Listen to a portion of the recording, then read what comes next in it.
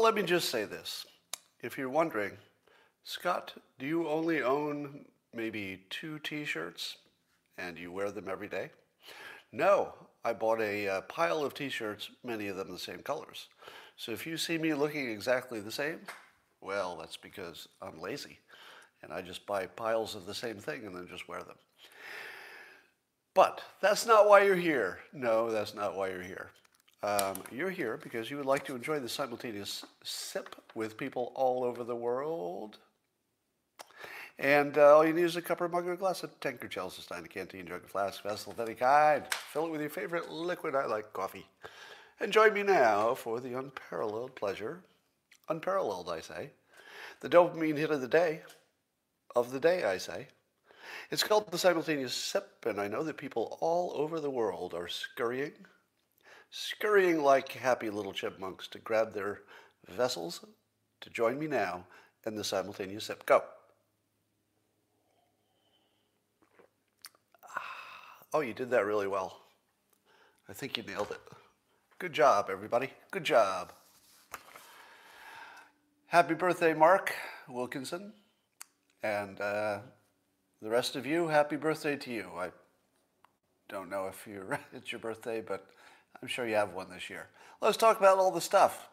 In my favorite category of The Left Eats Itself, Michael Che was getting some trouble for cultural misappropriation or cultural appropriation. So I guess Michael Che, who happens to be black, which is important to this story, is being accused of writing a skit in which somebody uses, there's a word for it, black cultural lingo or whatever it is. Now, of course, it was Elon Musk who was speaking the words, but it was actually written by a black guy who's getting in trouble for writing things like a black guy who would write something. So when I say like a black guy, I mean he was writing it from knowledge. So this reminds me of one of my favorite scenes on YouTube with Norm Macdonald. Now, I've told you before, I got obsessed watching Norm Macdonald clips on YouTube. You could just line them up and watch one after another. And there's something much funnier if you watch all of his clips, because the thing that Norm Macdonald does, he tells individual jokes, but there's always a larger joke that's just above the jokes. And if you don't see a lot of them, you don't get the larger context that the individual, a lot of them are just dad jokes and stuff.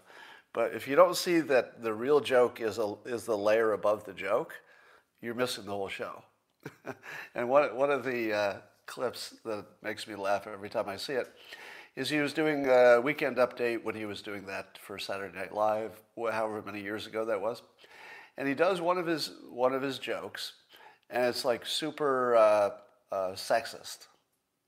And the audience is like, whoa, I can't believe you said that. It doesn't matter what the joke is. And then Norm says, that joke was written by a woman. He goes, now you don't know what the hell to do you? It's one of the greatest lines ever. Now you don't know what the hell to do you? Because as soon as you realize that it wasn't him who wrote the joke, it was a woman who wrote the joke, your head goes, okay, now I don't know what to think. It was a great moment in comedy. Great Britain is looking to pass some kind of law to cancel culture. So it's actually a war on wokeness over there in Great Britain. So that the idea is that people denied a platform by universities will be able to sue them, I guess, in court. So if a university says you're the wrong kind of person because of your politics or whatever, and you're denied from a university, should this become law? I guess you could do something about it. Now, I always tell you that the slippery slope doesn't slip forever. There's usually a counterforce that pops up, and this would be an example. So the example of Michael Che being almost canceled for just being himself, basically, and then that shows you how ridiculous the wokeness thing has gotten. Then you see the Great Britain literally passing a law against it like it's a crime. Like wokeness has achieved the level of criminal behavior. Just think about that. Wokeness, the discrimination against people for what they say or think, will have reached criminal proportions if Great Britain passes this law. Think about that. Criminal proportions. Somebody says it is criminal. I suppose in some ways it is. Here's a vaccination update. 46% of the U.S. population has received at least one dose. Now, that's way better than it sounds, because the 46% who got the one dose does not include children, right? So this is a completely misleading statistic. What this should say is that what percentage of people over, let's say, 70 got the vaccination? Because it's way up there, right? The number of people over 70. Because that's basically the whole story, right? If you get all the over 70s vaccinated, your rate of death goes down 95%. Can somebody help me on that number? It'd be in that range, right? 90% at least. So I think saying 46% of the total population is a completely misleading number. And 32% have been fully vaccinated. Again, that's going to be the older people. I asked this question on Twitter in a highly unscientific poll. I said, how do you feel after the first vaccination? Now, in some cases, you only need one. But I wondered how people felt, just psychologically, not physically. But psychologically, do you feel better after getting the first shot? Or do you feel scared? Well, I did get my first shot last week. And the reason I asked is because I feel better. Meaning that my mental feeling when I'm just around people has improved. And I would say substantially, actually. So if you're trying to decide whether getting the vaccination will make you feel better or feel worse, like more scared or less scared, the people who took it said that about a quarter of them, I'm going to round off here quite a bit, but about a quarter of them said they're more afraid after getting the vaccination. I don't know, do you think you'd be one of those people? More afraid after you got a vaccination? About a quarter of the people are more relieved. I'm closer to 30%. I'm in that category. I'm relieved. And about half the people say no different, which you'd expect. So if you're wondering, should I get the vaccination? I would look at this. A quarter of the people feel better. I think you know which category you'd be in. Now, this brings us to an important risk management question. Now, let's see if you can get this one right. How do you incorporate the risk of something completely unknown, such as long-term vaccination side effects? If you don't want to get the vaccination, it's because you're afraid of the long-term effects. I don't think that anybody looks at the short-term risk and thinks that that's greater than the risk of the virus itself. Because you all know that, right? If you're not dying in the first 10 minutes or first 2 weeks, if it doesn't get you in the first 2 weeks, and even that's a safer risk than not getting the vaccination, according to what we know. If it doesn't get you right away, what are the odds it's going to get you in the long term? And how do you calculate the risk reward? Well, I just interacted with somebody on Twitter who felt that the unknown was big enough to not get the vaccination. How do you know how big the unknown is? I'm going to be looking at your answers as they go by, because this is a tough one. If you talk to the best risk management person in the world, or several of them, would they even approach this the same way? And I actually don't know the answer to that. But I'll tell you how I approach it, okay?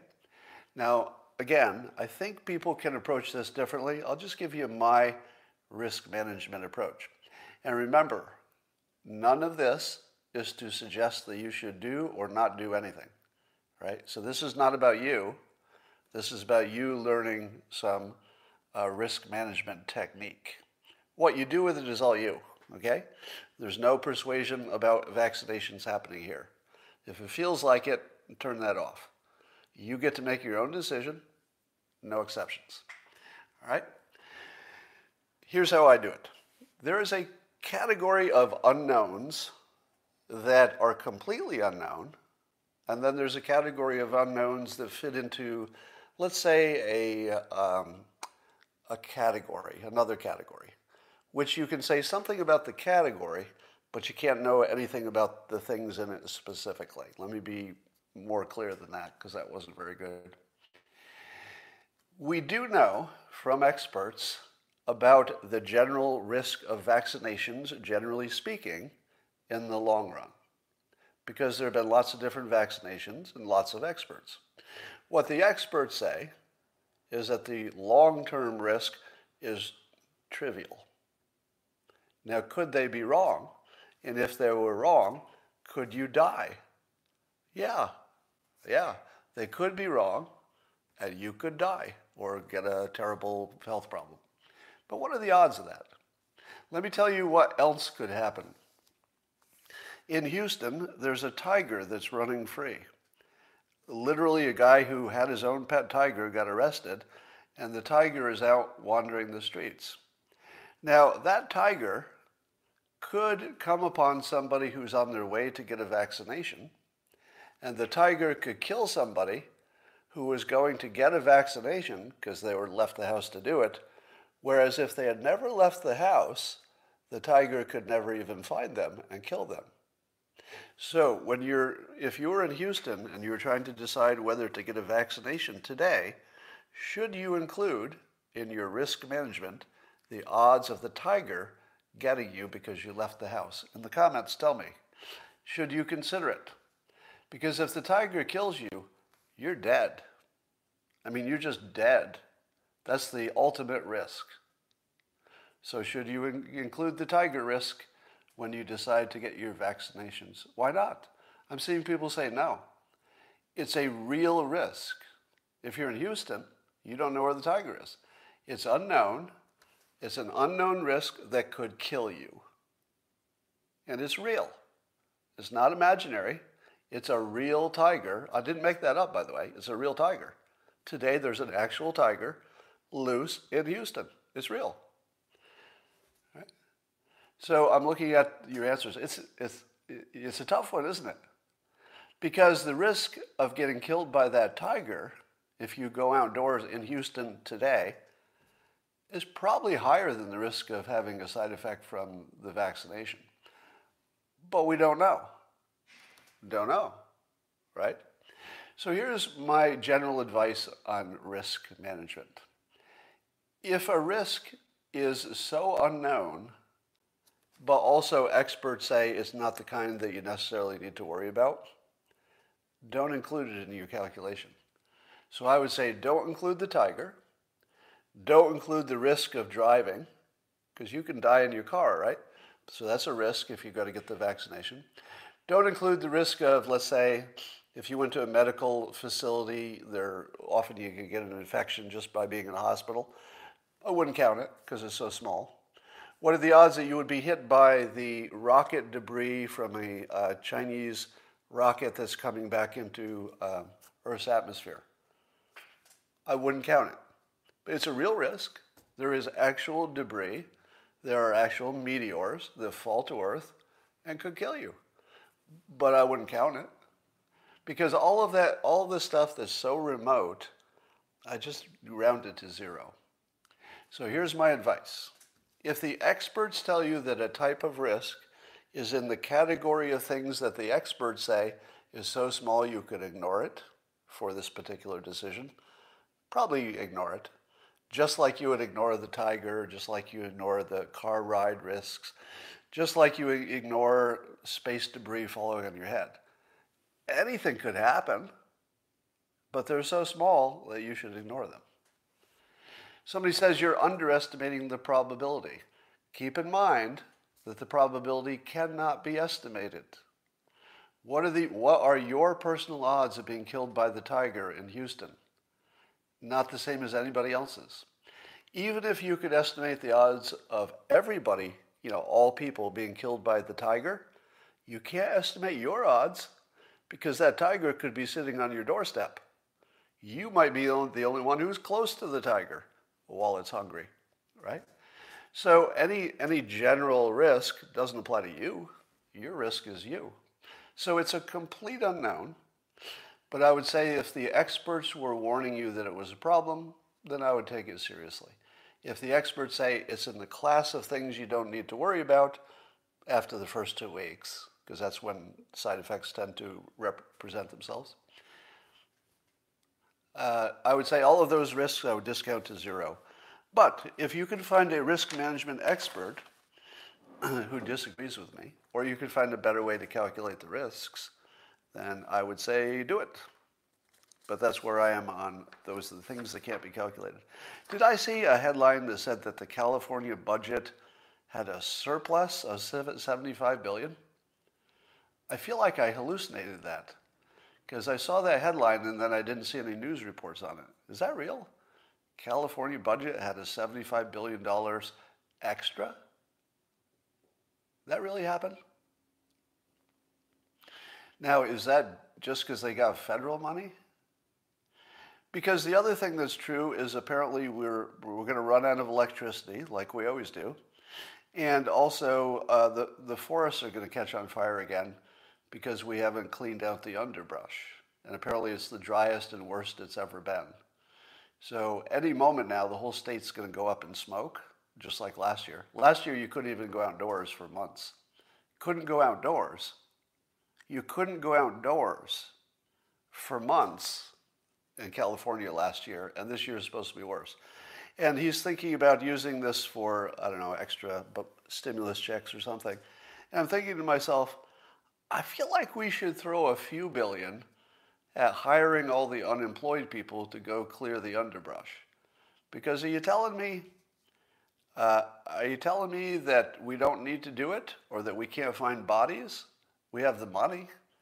You have hordes of unemployed people, allegedly, and you have all this money, and you have exactly the task that is most important for them to do, clearing the underbrush. I feel like this is quite an opportunity here, but I guess he's just going to issue checks because that would be politically expedient. Let's see, the AP is reporting that China has opened up a new front for Persuasion. I guess they got lots of Twitter fake accounts. Twitter is fighting hard to identify and get rid of them, but they just sign up more. So there are tens of thousands of these fake accounts and hundreds of thousands of tweets and retweets and stuff. And I guess it was inevitable. I mean, why would China not do this? There's no reason in the world for them to not do this. They should do this. It's just an obvious thing to do. So we should expect more of that. So in my favorite category of news, there's a whole bunch of stuff happening in the how to build a cheap house category. Now, when I say cheap, I don't mean crappy. I mean cheap as in it did not cost you many dollars, but you got an awesome house. If you've ever looked at how homes are built, you would know that the inefficiency in the system from beginning to end is extraordinary. Like the entire approval, housing codes, all the way through the final construction, everything about that industry is completely inefficient and wrong. I mean, you're using materials that have been shipped from the other side of the earth. Everything's cut to specific models. There's no such thing as engineering a well-designed home that everybody could live in. I mean, the whole thing's a complete mess because of the dynamics of the marketplace and what people can sell and what the buyers know, etc. A simple example is that it would be easy for a builder to build a closet exactly where you need it. But the buyer of the house doesn't know that the closet isn't there because they don't really notice. They look at the house and it's beautiful and they say, oh, it's in the right location. Schools are good. They buy it. So houses are not designed for the way you live. They're designed that when you stand in it and look around, you go, whoa, this looks cool. I want to live here. That's it. So there's not even any attempt to make a well-designed home. Think about that. That's a big statement, isn't it? Every one of us lives in, not every one of us, unfortunately. Most of us live in some kind of a home, be it an apartment or a house. Nobody, as far as I know, nobody in that part of the industry is putting any attention into designing a home the way you'd want to live in it. Do you believe that? If you don't believe it, just tour any home and stand there and say, does this work for the way anybody lives? Not even close, right? Just ask yourself what you do all day and then look at the home and say if it matches. It won't even be close. Here's a small example. How many of you own pets? Most of you, right? Probably at least 2/3 of you own a pet. Was your home designed with a pet door? No. Was your home designed with a place that's obvious where the dog's food would be or the cat's cat box? No. 2/3 of people have pets. 0 homes are designed with a pet in mind, right? Now, I've seen a few, I've seen a model home with a dog shower in it, but they're not even trying to design these things the way a modern person lives. In my house, I designed this house 12 years ago, and it's got a TV in almost every room. TV in almost every room. I think I have 14 televisions. How many televisions do all of us who live here watch in any given day? None. None. People don't watch television anymore. We watch it on our devices. So if I'm going to watch something in the house, I've got headphones in, and I'm watching it on my phone or my iPad. It used to be that I wanted the big screen because, CGI and action movies. But since action movies all look alike, I usually fast forward during the action scenes. Am I the only one who does that? When I watch an action movie, like a superhero movie, and it gets to the fight scene, I just fast forward through the fight scene because it's just this. I don't need to watch that. Things are moving and hero gets hit and then hits back. There's nothing there. The other thing that I fast forward through is any kind of a love scene in the beginning of a movie where they're trying to show that these two actors are really two people very much in love, and they do the sickeningly sweet thing so that you can understand they're really in love because one of them's going to die pretty soon. Fast forward. Okay, we've got 10 minutes of them acting sickeningly sweet to each other that I don't want to see, all for the purpose of telling me that these two people really like each other, and the reason for that is so that when one of them dies, I, as the viewer, will feel bad. Why am I going to watch that?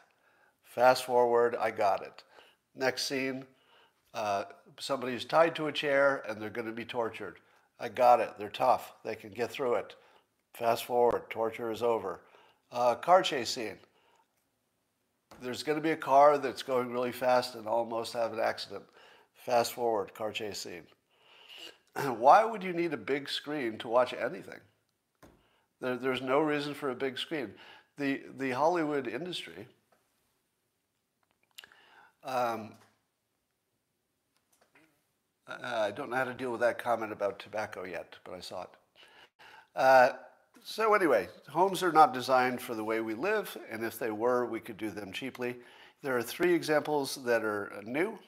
One of them is a 3D printed dirt home in Italy. So in 200 hours, they can dig up the dirt, and here's the important part. They use the dirt that's already there.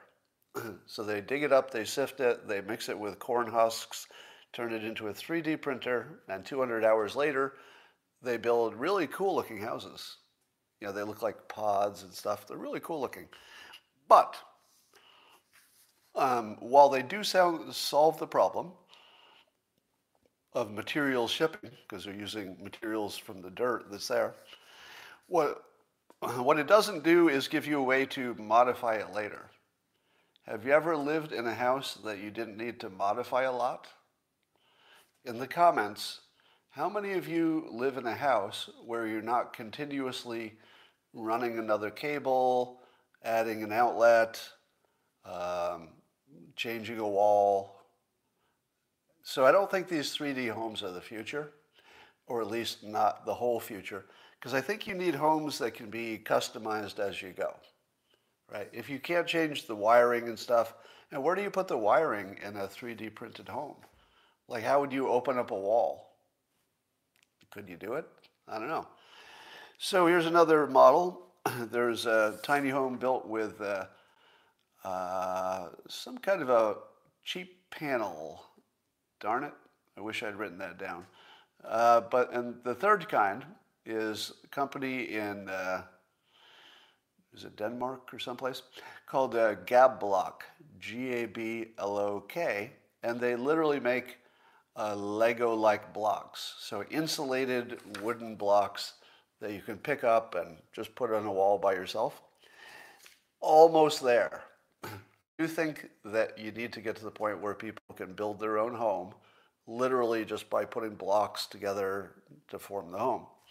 Because then you can take it apart and reconfigure things, rebuild a home, etc.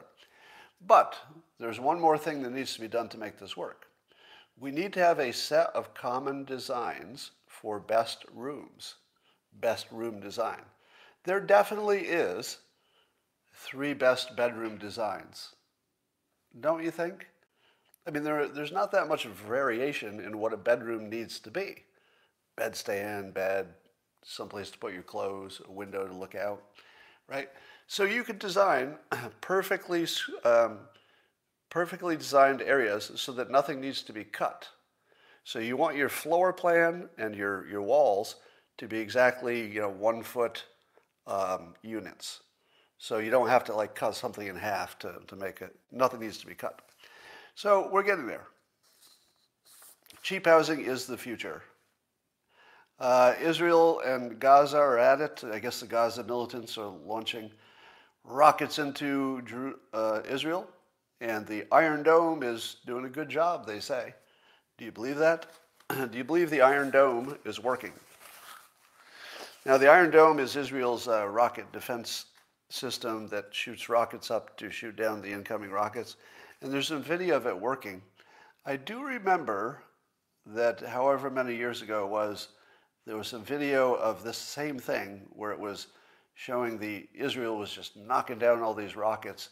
But later we found out it was all BS, fake news, and that the number of rockets that it actually hit wasn't all of them, all right? So it wasn't as good. Maybe it's better now. Maybe they have more defense.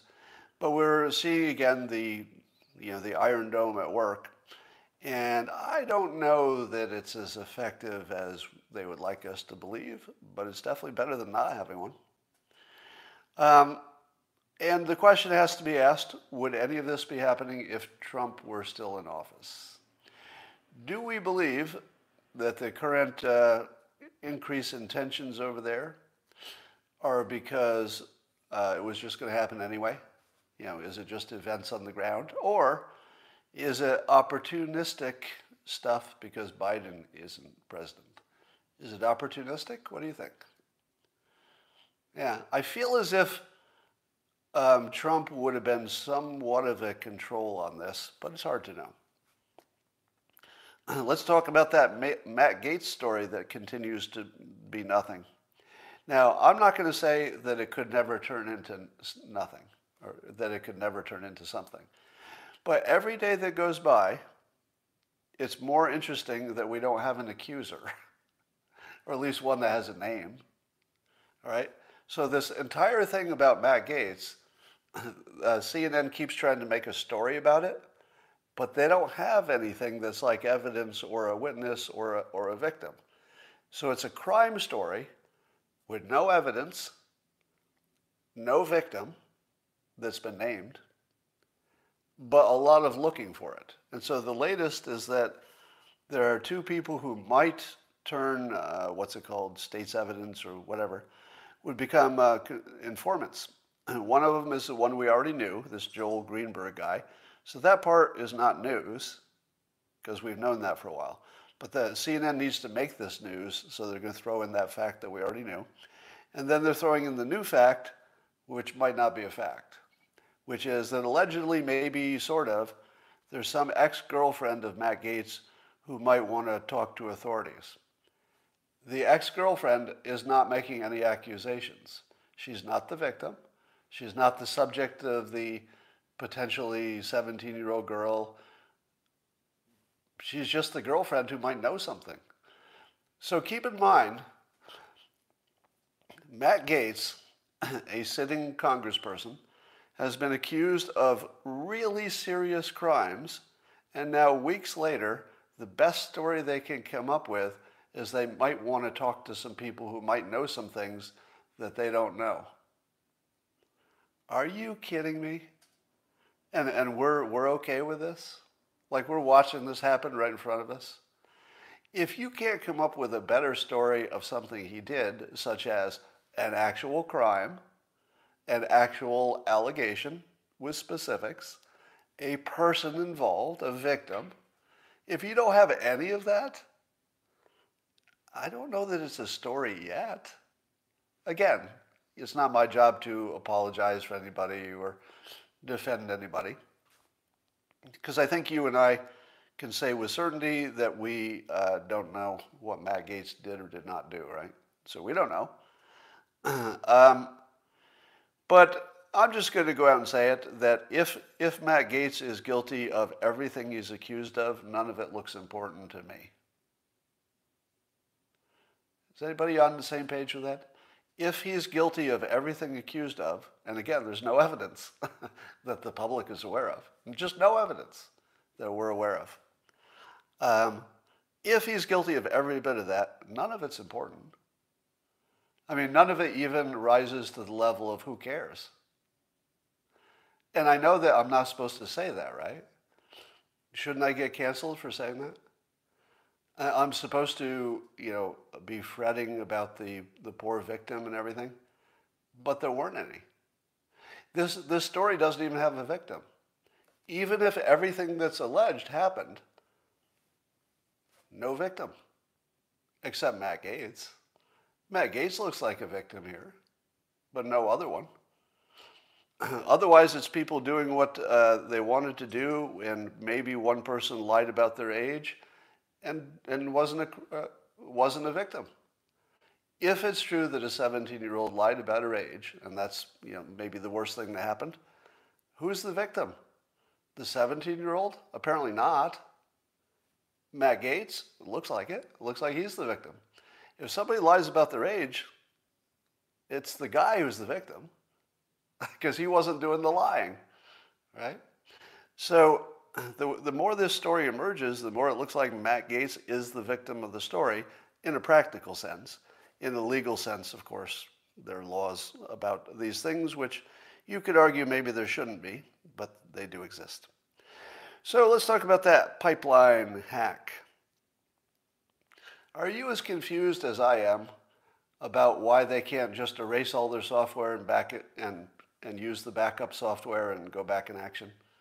What kind of a company that runs a major infrastructure asset can't back up their software? There's something about this story I don't understand, right? Now, somebody said, Scott, you've been out of the business world too long. Big companies don't back up all their software. To which I say, oh, I get that.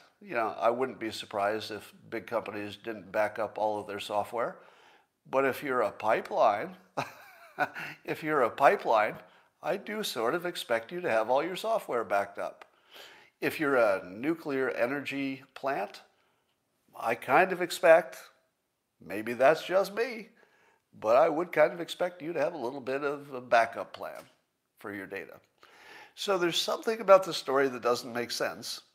Either there's massive incompetence at the company for having something without a backup, or maybe there's some reason it's not backed up that I'm not aware of. So that's a big question mark. But here are my other comments on this. Have I ever told you, I tell you this every day, literally every day, I tell you that the difference between Democrats and Republicans is that Democrats do not factor in human motivation when they make decisions. I know it's weird. Whereas the Republicans start with human motivation and then build the system around it, and then it always works. But if you act like human motivation isn't even a variable, nothing's going to work. This is another perfect example. Imagine a President Trump being president right now when the pipeline got hacked. Here's what a good negotiator would say. Release the encrypted stuff right now. We're already tracking you down, and we will kill you. We will kill you where you stand really soon, and you don't know whether we know where you are or not, so you're going to have to guess. But if you haven't released this in 24 hours, you might be dead. Now, what would be the human motivation of hackers who could not be entirely sure if the military of the United States already has a laser sight on their roof? Because they don't know, right? The hackers think they have a way to be completely safe, or they wouldn't do it. But they don't know. And if Trump were president, do you think he would let them know that we don't know where they are? Because we're kind of doing that. By the fact that we're dealing with it the way we're doing it, I don't feel like the hackers feel like they're in immediate danger. I think Trump would tell them they might be dead in 24 hours. That's what I would do. Because human motivation is they're not going to do anything differently unless they're afraid. So why the hell would you negotiate with these hackers without putting them at the threat of immediate death? That's how you negotiate, right? You don't negotiate on a weakness. You tell them, look, here's the deal, hackers, because apparently we're in communication with them, or somebody is. There must be some kind of communication, right? You tell them, here's the deal. How about you just release the data, we give you nothing, and you don't have to guess whether you'll be dead by the end of today. I don't know, that might make them a little more flexible, or at least lower the price. But if we're not negotiating from a point of them fearing their death that day, like literally that day, you might be dead by the end of today, we're not doing it right. And I know that Trump would have gotten that right, because he goes for the threat first. All right. Somebody asked on Twitter, how is it possible that a pipeline can get hacked? You would think it would have the highest level of cybersecurity, and it still got hacked. But why is it that could get hacked, but our election system is totally safe? Does that feel right? That even something as important as a pipeline can get hacked, but the election can't? Now, that comment sounds clever until I point out that the hackers who hacked the pipeline got caught, meaning that they weren't trying to do anything secret. You can't really blackmail unless you tell people you did it. So if the election system had been hacked, the proper comparison would be, would we notice? So that the pipeline was not hacked without notice, it was hacked with notice. So you can't really compare that to something that presumably would have been hacked in a secret way if anybody could have figured out a way to do it. But I think the general concept is correct, which is that anything can get hacked. So let me say this as clearly as I can. If you say you know that the election software was hacked, you don't know that. You don't know that. There's no evidence of that. All right. Actually, there is a story in some non-major media. There is some story about the Arizona audit that I'm not going to repeat because it is not yet from what I would call a credible source. But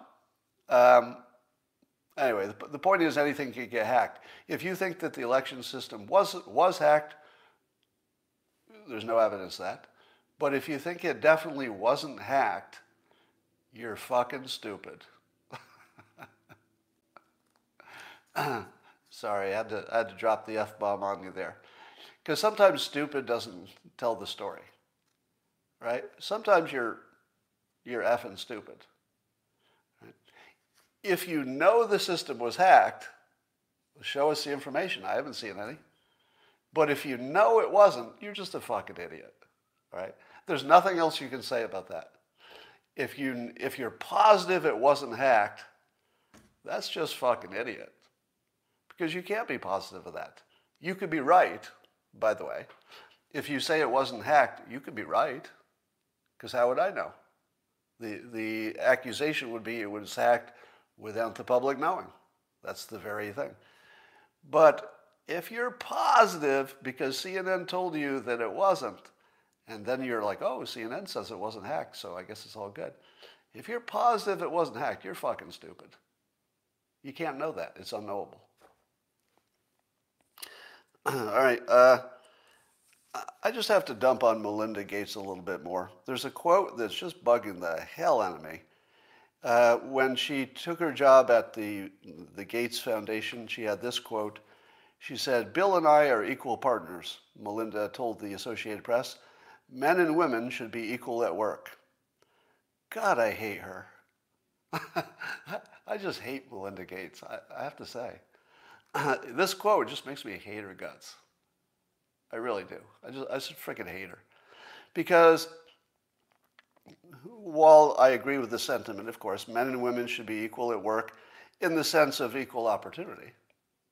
Men and women should be equal at work in the sense of, equal safety, equal pay. We all agree with that, right? But Melinda is not Bill Gates. Bill Gates built Microsoft and became the richest guy in the world, at least for a while. Melinda had sex with Bill Gates. Now, I'm not going to say that's easy either, but it's not the same. You're not equal. Let me say this as clear as I can. Bill Gates, one of the smartest people on earth who did one of the most amazing commercial successes of all time. That's who Bill Gates is. Melinda, you are somebody who sucked his dick. You're not equal. You're not equal.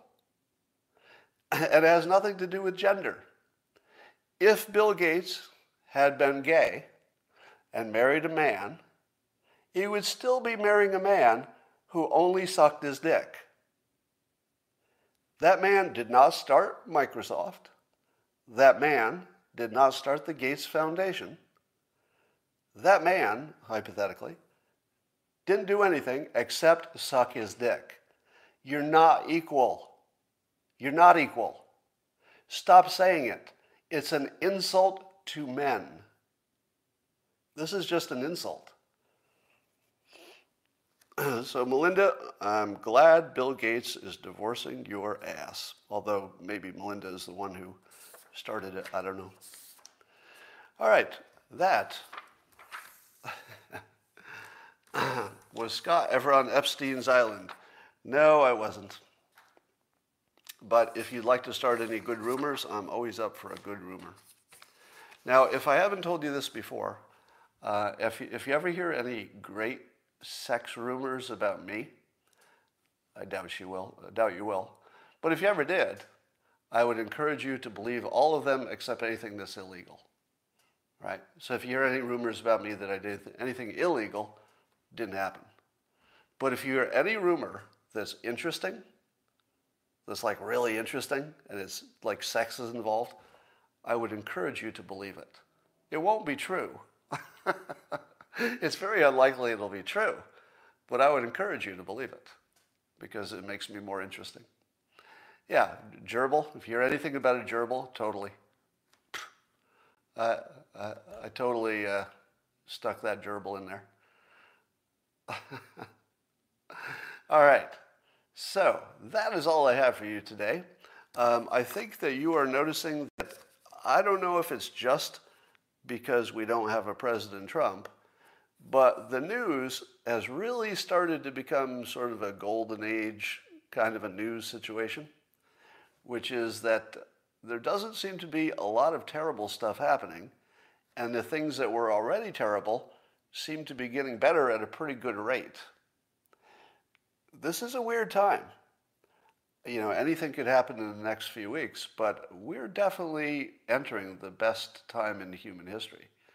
And if you're not seeing it, you're missing a great show, because I don't think any humans have ever been in a better situation than we're about to be in. We're not quite there, all right? We got a lot of work to do, but we're right on the cusp of a golden age that will be phenomenal. All right, that's all for now, and I will talk to you tomorrow.